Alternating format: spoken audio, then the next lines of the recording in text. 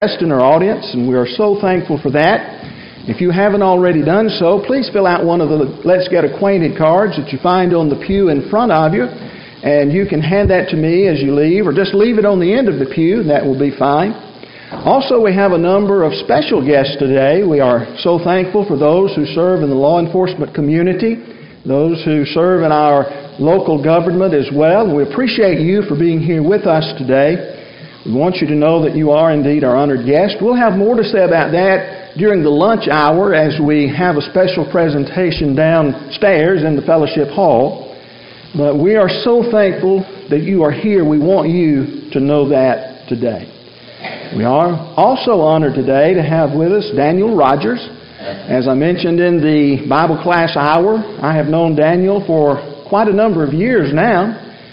He began dating a young lady who attended the congregation where I preached in West Tennessee, and have seen him grow into not only a husband but a father. Allie, one of his daughters, is here with him today. His other daughter, Abby, is at home with Jamie, but Jamie is his wife. But we are so thankful that Daniel and Allie have been able to come our way today.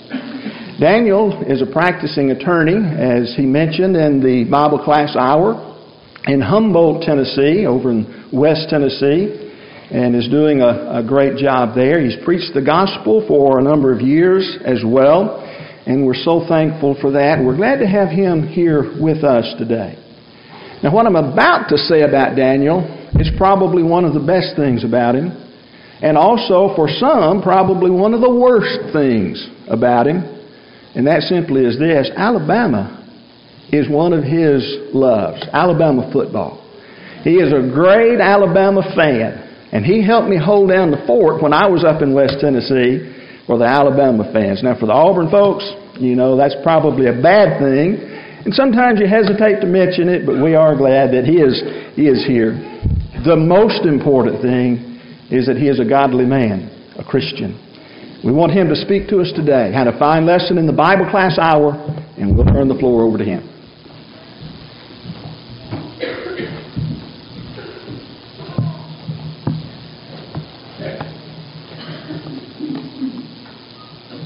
As Mark mentioned, I was just thinking about that this morning, Mark, 16 years, I suppose, since we met. And we enjoyed a good friendship in West Tennessee. I always said that as good Alabama fans, we were doing mission work in heathen lands up there. But we enjoyed that friendship and continue to enjoy it, and I appreciate the invitation to be here today. My phone rang one evening as I was just finishing up my supper, and I looked down on the phone to see who was calling, and it was Sergeant Heath Smith of the Humboldt Police Department. Now, that would probably be a strange phone call for most folks in my position to be getting after supper time. Because at that particular time, I was employed at the Public Defender's office. If you don't know what a public defender is, if you're charged with a crime and you cannot afford a lawyer, the court will appoint public defenders, and they're paid by the state to represent you. So I looked down at my phone, and it's Sergeant Smith from the Humboldt Department, and I answered the phone, and I said, "Hey, Heath, what's going on?" And he says, "I've just arrested a young man." And he said, "You're probably going to get appointed to him, but I wanted to talk to you first." And we began to talk.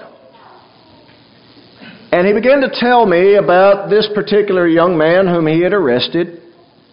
He said he thought he was a good kid, had some rough spots in life, had run into a bad crowd, had developed a drug habit, but he wanted to help him. And he said, "I just wanted to give you a call before the charges come down, before he goes to court. Wanted to know if you'd go over and see him in the jail and see if you can get the ball rolling, see if you can help this kid." And you know, that was one of a number of phone calls like that I was privileged to receive. And I always counted it a very high honor that the police officers would call me on occasion. And most of the time the phone call would start out something like this: "I know we're on opposite sides of this, but..." And we'd begin to talk. Because the fact was, we both knew we weren't on opposite sides when it all came down to it. We were different cogs in the machine, but we were both trying to bring about justice, right, what was good for society and for individuals. And the fact that we could work side by side and hand in hand made me very glad. You know, it wasn't so long ago that same officer visited my office. And he came upstairs and sat down in my office and he said, I want you to pray with me about something. He said, I know I'm a sergeant and most of the officers in the department are ahead of me in rank. But he said, our chief's getting ready to retire and the mayor has asked me if I will accept his nomination for assistant chief when that transition takes place. And I was privileged to be able to sit there and pray with him about that promotion that he's looking forward to. I love our law enforcement officers. They do so much for so many people that so few people ever know about. It's those phone calls behind the scene where they're trying to help someone even though perhaps they've got to get them off the street that night. Even though they've got to stop a situation where somebody can get hurt, they're trying to help. And I appreciate that. I love that. And there's little doubt in my mind that surely God had in mind situations just like that when He inspired certain passages to be written in the New Testament. And it's those passages to which I want to direct our attention this morning as we study together. And I want to begin in a peculiar place, perhaps in the 20th chapter of the book of Luke. Luke chapter 20. A conversation that the Herodians had with Jesus. Begins in verse 19, Luke chapter 20. Read with me. And the chief priests and the scribes the same hour sought to lay hands on him, and they feared the people, for they perceived that he had spoken a parable against them. And they watched him and sent forth spies, which should feign themselves just men, that they might take hold of his words, so that they might deliver him unto the governor, or unto the power and authority of the governor. And they asked him, saying, Master, we know that thou sayest and teachest rightly, neither acceptest thou the person of any, but teachest the way of God truly. Is it lawful for us to give tribute unto Caesar, or no? But he perceived their craftiness, and said unto them, Why tempt ye me? Show me a penny. Whose image and superscription hath it? They answered and said, Caesar's. And he said unto them, Render therefore unto Caesar the things which be Caesar's, and unto God the things which be God's. I want to start there because in that passage, Jesus recognizes that there is a right and lawful place in God's scheme of things for the civil authorities that exist. The passage that was read to us just a moment ago from Romans 13, we're about to delve into deeply, that talks about the fact that God has delegated authority to the civil powers that be. But I want you to notice here that when these folks came to Jesus and they wanted to tempt Him, and they said, Is it lawful to pay tribute to Caesar? They thought they were setting Him up on the horns of a dilemma. They thought on the one hand, if Jesus says, yes, you ought to pay tribute to Caesar, then they could turn around to their Jewish friends and say, see, this man's no friend of the Jews. This man is no Messiah. You see, the Jews, by and large, hated the Romans. The Romans were an occupying power. They were foreigners who came in and took over the rulership of the land of Judah, over the land of Palestine. And the Jews who lived there considered themselves essentially to be in prison under Roman rule. And they hated Romans by and large. And so if Jesus said, yes, pay taxes to Caesar, they could use that to paint him as someone who was disloyal to the Jewish nation. On the other hand, if he said, no, don't pay taxes to Caesar, then they could turn around and run to the Roman authorities and say, see, this man's out here advocating the fact that we should fight against Rome, that we should not pay taxes to Rome, that we should be anarchists and we should stir up rebellion. Either way, they thought they had him. The problem, of course, was that they didn't take into consideration that God had a place in His plans for the civil authorities all along. In fact, as we mentioned this morning in our Bible class hour, if they had read their Old Testament and known what Daniel was prophesying in Daniel 2 and verse 44, they might have been well equipped to recognize that it was in the days of those Roman kings that God had planned to set up the kingdom that He had prophesied by Daniel. But in any case, Jesus' answer to them teaches us a lot as Christians about how we ought to view the civil authorities around about us. And Jesus said to them, you render to Caesar the things that be Caesar's. In other words, there's a proper place for the civil authorities, and give them their proper respect. And to God, the things which be God's. There's a proper place for God, and He is to be given His proper respect. And we ought to keep those things in perspective, but they are not mutually exclusive. Now, with that in mind, turn with me over to the 13th chapter of the book of Romans. And let's look at those first 7 verses again.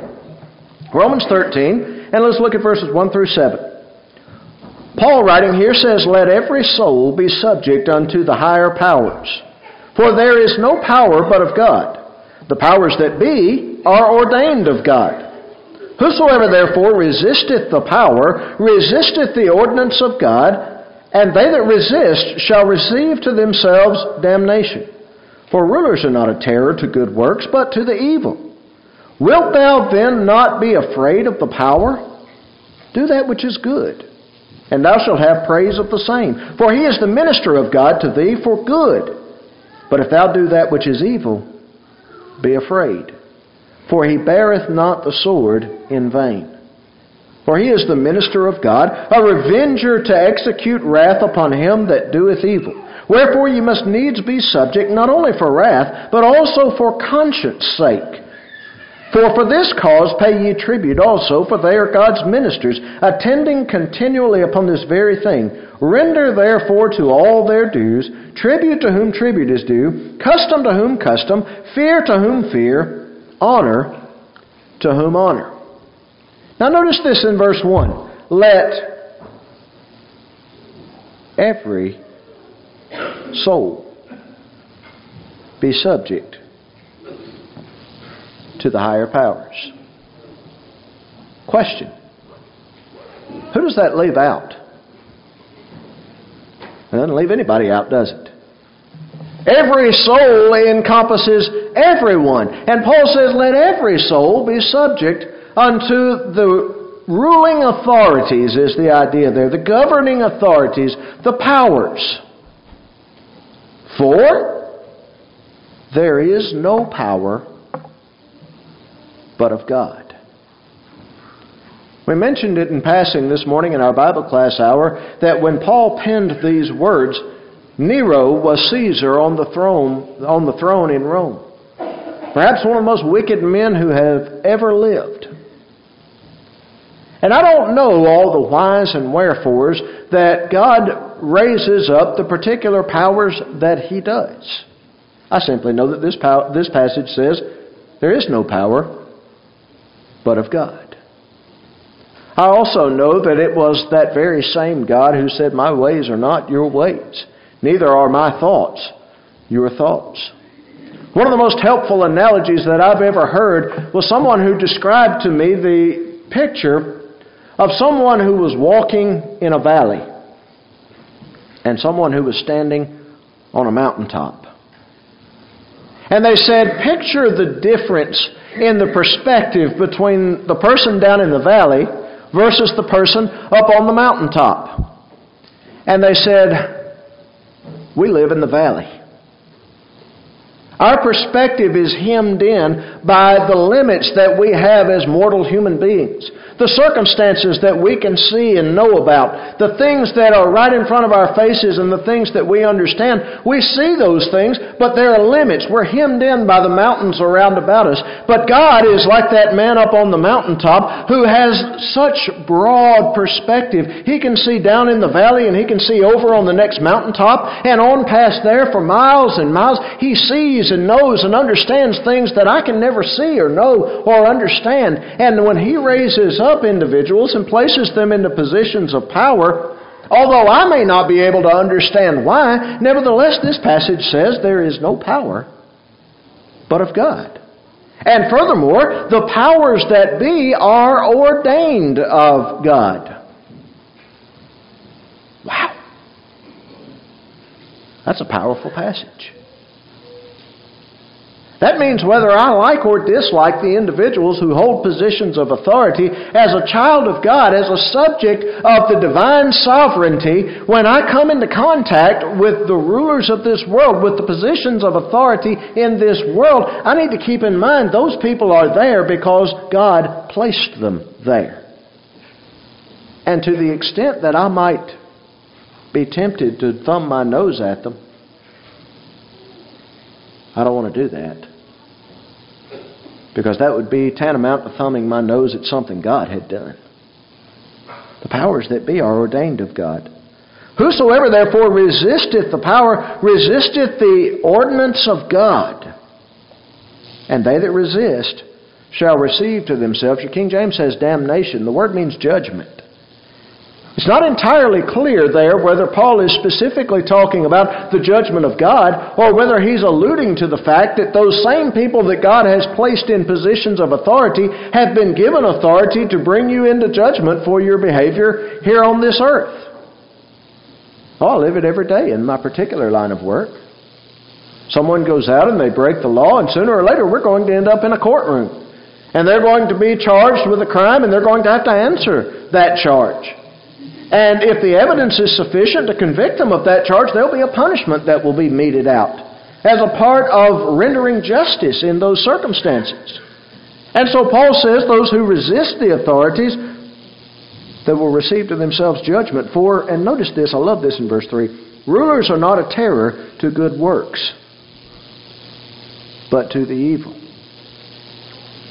Rulers are not a terror to good works, but to the evil. One of my favorite things about having been able to develop a close working relationship with the police officers in Humboldt where I work is the fact that when I see a police car come around the corner or a guy wearing a badge walking down the street, I know I've got a friend. And you probably don't know much about the little town of Humboldt in West Tennessee. Mark knows a little bit about it. It's a pretty rough place. There's an awful lot of gang activity there.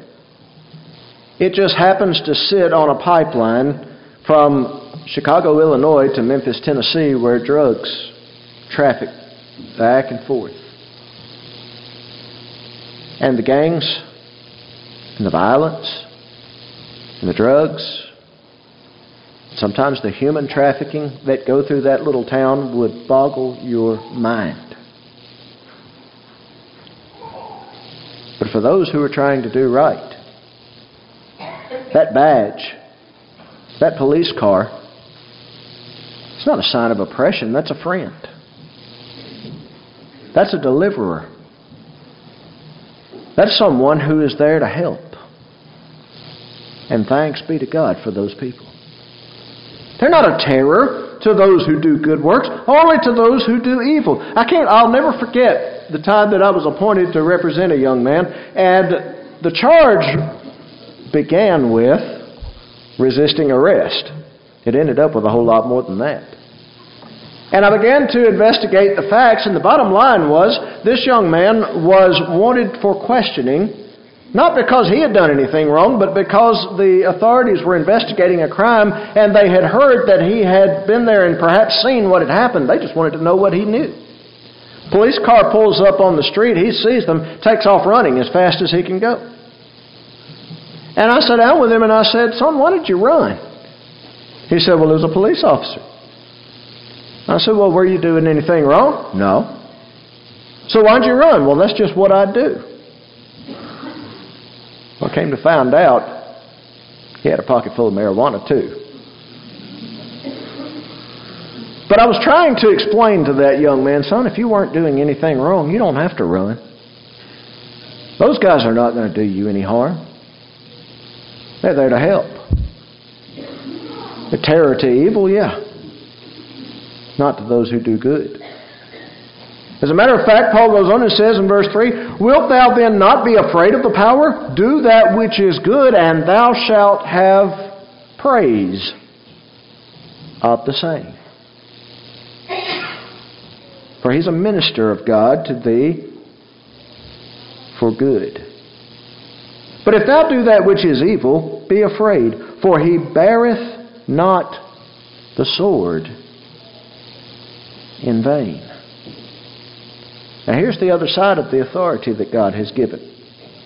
The emphasis in this passage, as you've seen over and over and over again, has been on the good. He's a minister to you for good. He's there to help. You don't have to be afraid of Him if you're doing right. He's a terror to evil, but He'll praise those who are doing good. But don't forget, God has given this individual the authority to bear the sword. Now the sword, obviously here, is a symbol of deadly power. The sword is the idea of executing punishment. Think about it. You've seen the statue, haven't you? Lady Justice, the lady who's blindfolded, and remember her hand holds the scales. Have you ever noticed what's in the other hand? She's holding a sword. She holds the scales, obviously, to symbolize the idea of balancing, doing what's right, doing what's equitable and fair. She wears the blindfold to symbolize the idea that it doesn't matter who you are or where you come from, you're going to get justice. But why is the sword there? Well, the sword is there, ladies and gentlemen, because God put it there. The sword is there because God gave authority to the civil authorities to bear the sword, and He said they bear it not in vain. For He is the minister of God, a revenger to execute wrath upon him that doeth evil. Wherefore you must needs be subject. But I love this, don't you, in verse 5? Not only for wrath, but also for conscience sake. You ever done anything just because you didn't want to deal with the consequences of making the opposite choice? I have. Sometimes I make a choice simply because the other choice carries with it something I don't want to deal with. Paul says that's not the only reason for doing right in your dealings with the civil authorities. Not just because they bear the sword, not just because God has given them authority to administer wrath, but he said for conscience sake also. Now, I grew up in the eastern part of this state, over around Gadsden and Talladega. Do you know how we'd express that over there? Because it's the right thing to do. That's how.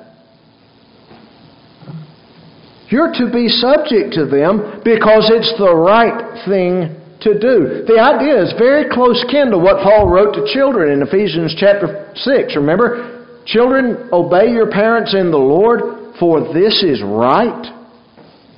Very, very similar idea here. For conscience sake, because it's the right thing to do. For this cause, he says, you pay tribute also, verse 6, for they are God's ministers, attending continually upon this very thing.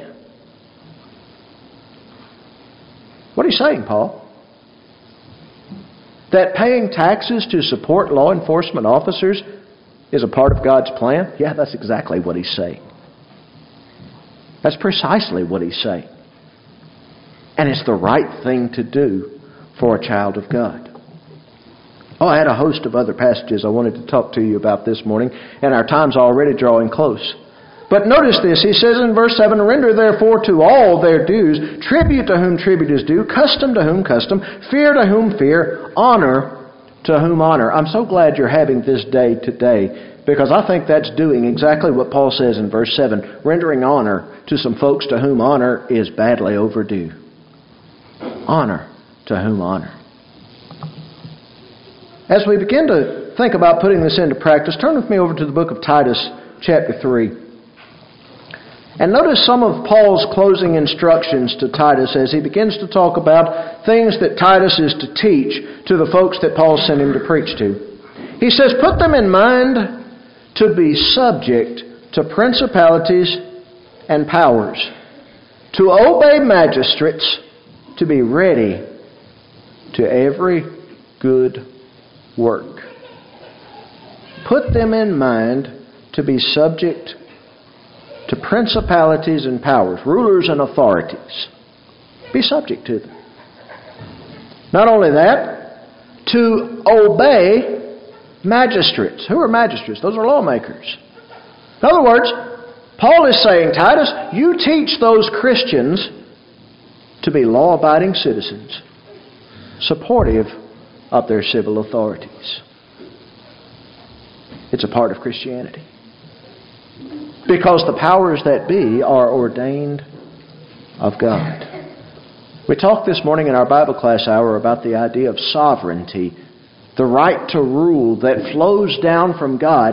And as we've seen in this passage and a host of others, God has delegated the right to rule to civil authorities, and He has instructed His children that being faithful to God means being a good citizen.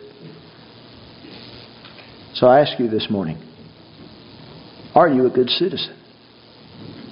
Are you a good citizen of the community in which you live? Are you a good citizen in the kingdom of God? Really, only you and God know the answer to that question. But let me suggest this to you. If this morning you're not a citizen in good standing in the kingdom of God, you've come to the right place. Here, by looking into God's Word, you can find out exactly what you need to know in order to restore your citizenship in good standing in the kingdom of God. The Bible tells you what you need to do. You see, sin is what separates us from God, Isaiah 59, 1 and 2. It's what takes us out of good standing in God's kingdom. And all men everywhere have sinned, Romans chapter 3 and verse 23. So what do we do about it? The Bible tells us in John 3:16 that God so loved the world that He gave His only begotten Son, that whosoever believeth in Him should not perish. You see, the wages of sin is death, Romans 6:23. But God gave His Son so that we should not perish but have everlasting life. Well, how does that happen? Well, faith cometh of hearing, and hearing by the Word of God, Romans chapter 10 and verse 17. So giving our attention to the Scriptures, we find that these things are written that we might believe that Jesus is the Christ, the Son of God, and believing we might have life through His name, John 20, 30, and 31. But faith alone won't save us. In fact, the only time in all of Scripture that we find the words faith and only together is in James chapter 2, verses 14 through 26, and it's got a not in front of it. James said, you see how that by works a man is justified, and not by faith only. So we learn that the faith that we are taught by examining the Scriptures must be put into practice. That's why the Bible says that God commands all men everywhere to repent, Acts 17:30. Repent simply means to change your mind about living in sin on purpose and make up your mind you're going to live differently from here on out. It's what Paul was describing in Romans chapter 12 and verse 2. When he said, be not conformed to this world, but rather be ye transformed by the renewing of your mind, that you may prove what is that good and acceptable and perfect will of God. So believing in Jesus, we repent of the sins that have separated us from God. And then Jesus said we must confess Him before men. He said in Matthew 10:32 and 33, whosoever confesseth me before men, him will I confess before my Father which is in heaven. But whosoever denieth me before men, him will I deny before my Father which is in heaven. And then we're buried in the waters of baptism. Jesus said in Mark 16:16, he that believeth and is baptized shall be saved. On the day of Pentecost, to those who had come to believe that Jesus was the Son of God, who interrupted his sermon, Peter said, "Repent and be baptized, every one of you, in the name of Jesus Christ," the most beautiful words in Scripture, "for the remission of your sins. He that believeth and is baptized shall be saved." And we find in the last verse of Acts chapter 2 that the Lord added to the church daily such as should be saved. Those who had once been separated from God by sin now had their citizenship in good standing restored. Would you do that this morning? Or perhaps you've become a child of God, but you've wandered astray, like Brother Simon did in Acts chapter 8 when he tried to buy the power of the Holy Spirit from Peter and John, and Peter said, "Your money perish with you." He also told him to repent of that wickedness and pray the forgiveness of God, Acts 8 and verse 22. And John promises us in 1 John chapter 1 verse 9 that if we'll confess our sins as erring Christians, God is faithful and just to forgive us. If you're not a citizen in good standing this morning in God's community, we can help you with that. Won't you come while together we stand and as we sing? What can wash away my sin? Nothing but the blood of Jesus. What can make me whole again? Nothing but the blood of Jesus. Oh, precious is